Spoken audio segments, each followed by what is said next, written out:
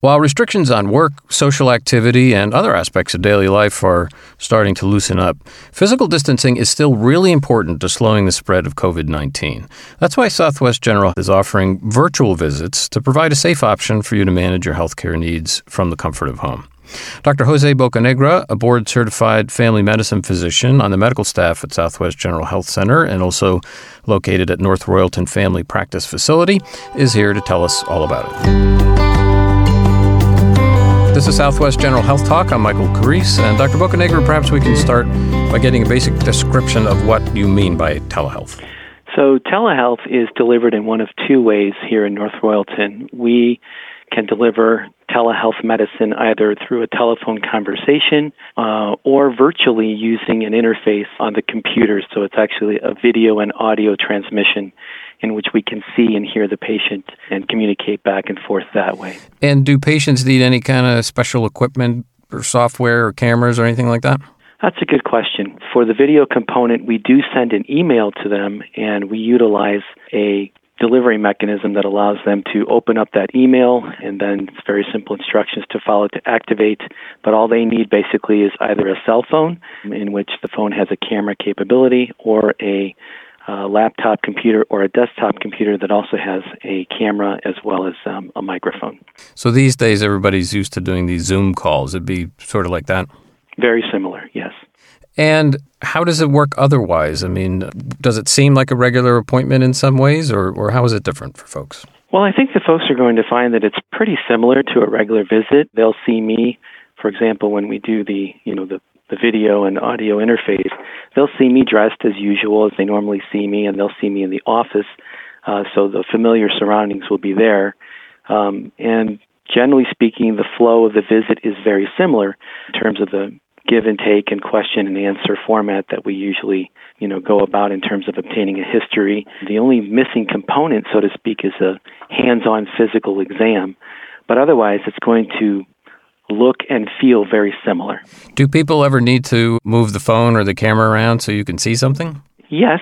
Well, sometimes we'll have them direct the camera to a certain part of their body if I need to take a close look at a particular rash or a spot on their body that they're concerned about, or some other area. It is limited in terms of what we can do, through the camera, but I think that what we're going to see with improving technology is we're going to be able to do more and more through that interface, especially during this time of COVID-19. As they say, necessity is the mother of invention. And so we've all sort of been thrust forward into this new medium that's been existing now for a better part of 10 years and has gradually been adopted. But I do think now we're in an acceleration phase, and I think it's going to be part of the permanent landscape of how we deliver care to our patients. I was just reading about a device that basically you can send to your patient, and it'll do basically an echocardiogram, if I understood it correctly. Yes, that, and there's just a whole host of different mechanisms now that are going to be available to patients and to us as well, so that we can better monitor individuals at home, both for chronic conditions as well as in select cases for acute conditions. We're living in a pretty exciting time where I think you're going to see an extension of the things that we can do in the office. We can also do them virtually, through this new technology. Yeah, no doubt. So how do you, as medical professionals, decide if an appointment should be done by phone call or video call, or that it needs an in-person visit? That's a great question. I think for myself, what I've found that's worked best is if I really feel that it's a situation in which I'm dealing with a new onset of a systemic illness, so that means something a bit more serious in which the body is having a hard time fighting off whatever's going on, or it is an unstable chronic medical condition, I'm bringing them in. It really just, it's important that convenience and or safety is not compromised in terms of being able to deliver the best care and prevent serious complications that may put that person at risk, for more serious problems. Other than that, I think that what's been very nice about telehealth for us, telemedicine, is that we can now, take care of patients from the convenience of their home or their other location at work, but also not just the convenient component, but also the safety component. We're able to keep people out of the office that are perhaps at increased risk for complications should they contract COVID-19. And so generally speaking, it's broken down into two categories for me: routine care or limited acute visits versus complicated care and or unstable acute conditions. And how has it been going, generally speaking, for you and your patients? I think it's been going very well. My day is now a little bit more varied in that, I see patients here in the clinic, and then woven in throughout the clinic, my clinic schedule, I have virtual visits. So it's a nice variety, I would say. You do hear folks raise a concern or a question now and then about privacy and security. I'm going to be out there on the internet, and everybody's going to be able to find out what's wrong with me. What do you guys do about that? Well, that's a very good question. The particular platform that we use is Cisco WebEx, which is an industry-leading HIPAA-approved delivery mechanism platform. And HIPAA, just so folks know, HIPAA is what?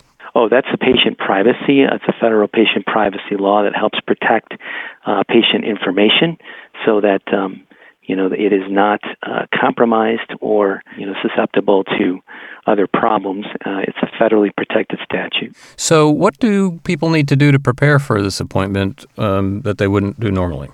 Great question. So what I ask my patients to do is, if it's a routine follow-up for, let's say, a chronic medical condition in which we're going to be doing a comprehensive review, I ask them to gather any documents, such as recent visits to other healthcare systems that may not be available through the computer, in an immediate fashion, any medications that they have, any supplements that they're taking, any questions that they have, I'd like them to write them down in a list so they have them ready to go. And any family members that they think may need to be present for that particular visit. In particular, that's for my seniors. They like to sometimes have one of their children, adult children, present. Or if it's a child, obviously one or both parents, they need to be present for the visit as well. So once those resources are gathered in advance, well, then it makes the visit go much more smoothly. Yeah, I would think so. Are these visits covered by insurance? Another great question. Our experience has been so far that yes, almost virtually all insurance companies will cover these visits. In terms of Medicare, it's a blanket coverage, so there's that coverage is the same as though they came into the office in person. And private insurance, there's a little bit more variation, but what we're finding is as the days go on, the reality is I think the value and the necessity of this delivery mechanism is being recognized by the insurance industry as well, and so they're all getting on board. I'm also seeing in the news a lot of healthcare providers saying to folks, if you do need to come see us, don't hesitate. They're worried that they've seen a big drop-off in people seeking medical care. So I guess one way to tackle that is to talk to folks about what it's like to go. What kind of precautions have you put in place there in North Royalton and, of course, all across the country so that they are safe when they come to see a doctor? Great question. So we've implemented a series of steps that are in place prior to the individual coming to see us. So the first step is when the patient calls, we have a series of questions that we use to screen them, to ask them for signs or symptoms of COVID and or exposure to individuals that have had COVID or are suspected of having COVID. That's the first sort of screening. Once they've passed that screening and they've been approved to come into the office for a visit, we ask them to bring their own mask. And if they do not have one or they forget one, we have masks here as well. Prior to them entering the clinical area, there's a front office area, sort of a waiting room. And in that area, we screen them with a temperature, confirm the questions, make sure that they have a mask placed, and then bring them back into a designated space for patients that are at high risk, for complications of COVID should they contract that. So they're placed into a special room that's been prepared in advance, sanitized, and approved for use. Once they're placed there, the medical assistant will then go through the normal routine of obtaining their vital signs and asking their questions, maintaining social distance as best as possible for that part of the exam. And then I enter, and we all wear protective personal equipment, which consists of masking, gloving, and shielding. To this point, I think patients have found that it's a very good process that's pretty smooth, still patient-friendly, but they can see the value of taking those steps intentionally to maintain, a safe environment for them. Absolutely. So how do your patients go about making a telemedicine appointment? The process is the same as though they would make an appointment in my office to come in person. They simply call our phone number, and when they call, they say, "Hey, I would like to make a telemedicine appointment with myself or one of the other physicians here." And the receptionist then obtains a couple of insurance and other demographic information that they'll need to process that for the visit. They are then sent an email to an email of their choice that is a link for them to click on. Once they've clicked on that link, there's a test run at that time to make sure that it works with the receptionist.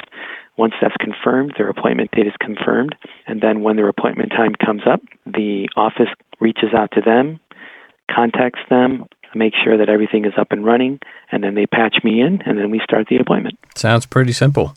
And if you want to learn more about telehealth services at Southwest General, you can call 440-816-5050. That's 440-816-5050, or you can visit swgeneral.com. I want to thank my guest today, Dr. Jose Bocanegra. He's a board-certified family medicine physician on the medical staff at Southwest General Health Center, located at North Royalton Family Practice Facility.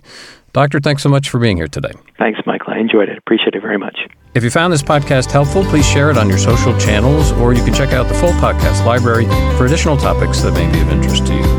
This is Southwest General Health Talk. I'm Michael Carisse. Thanks for listening.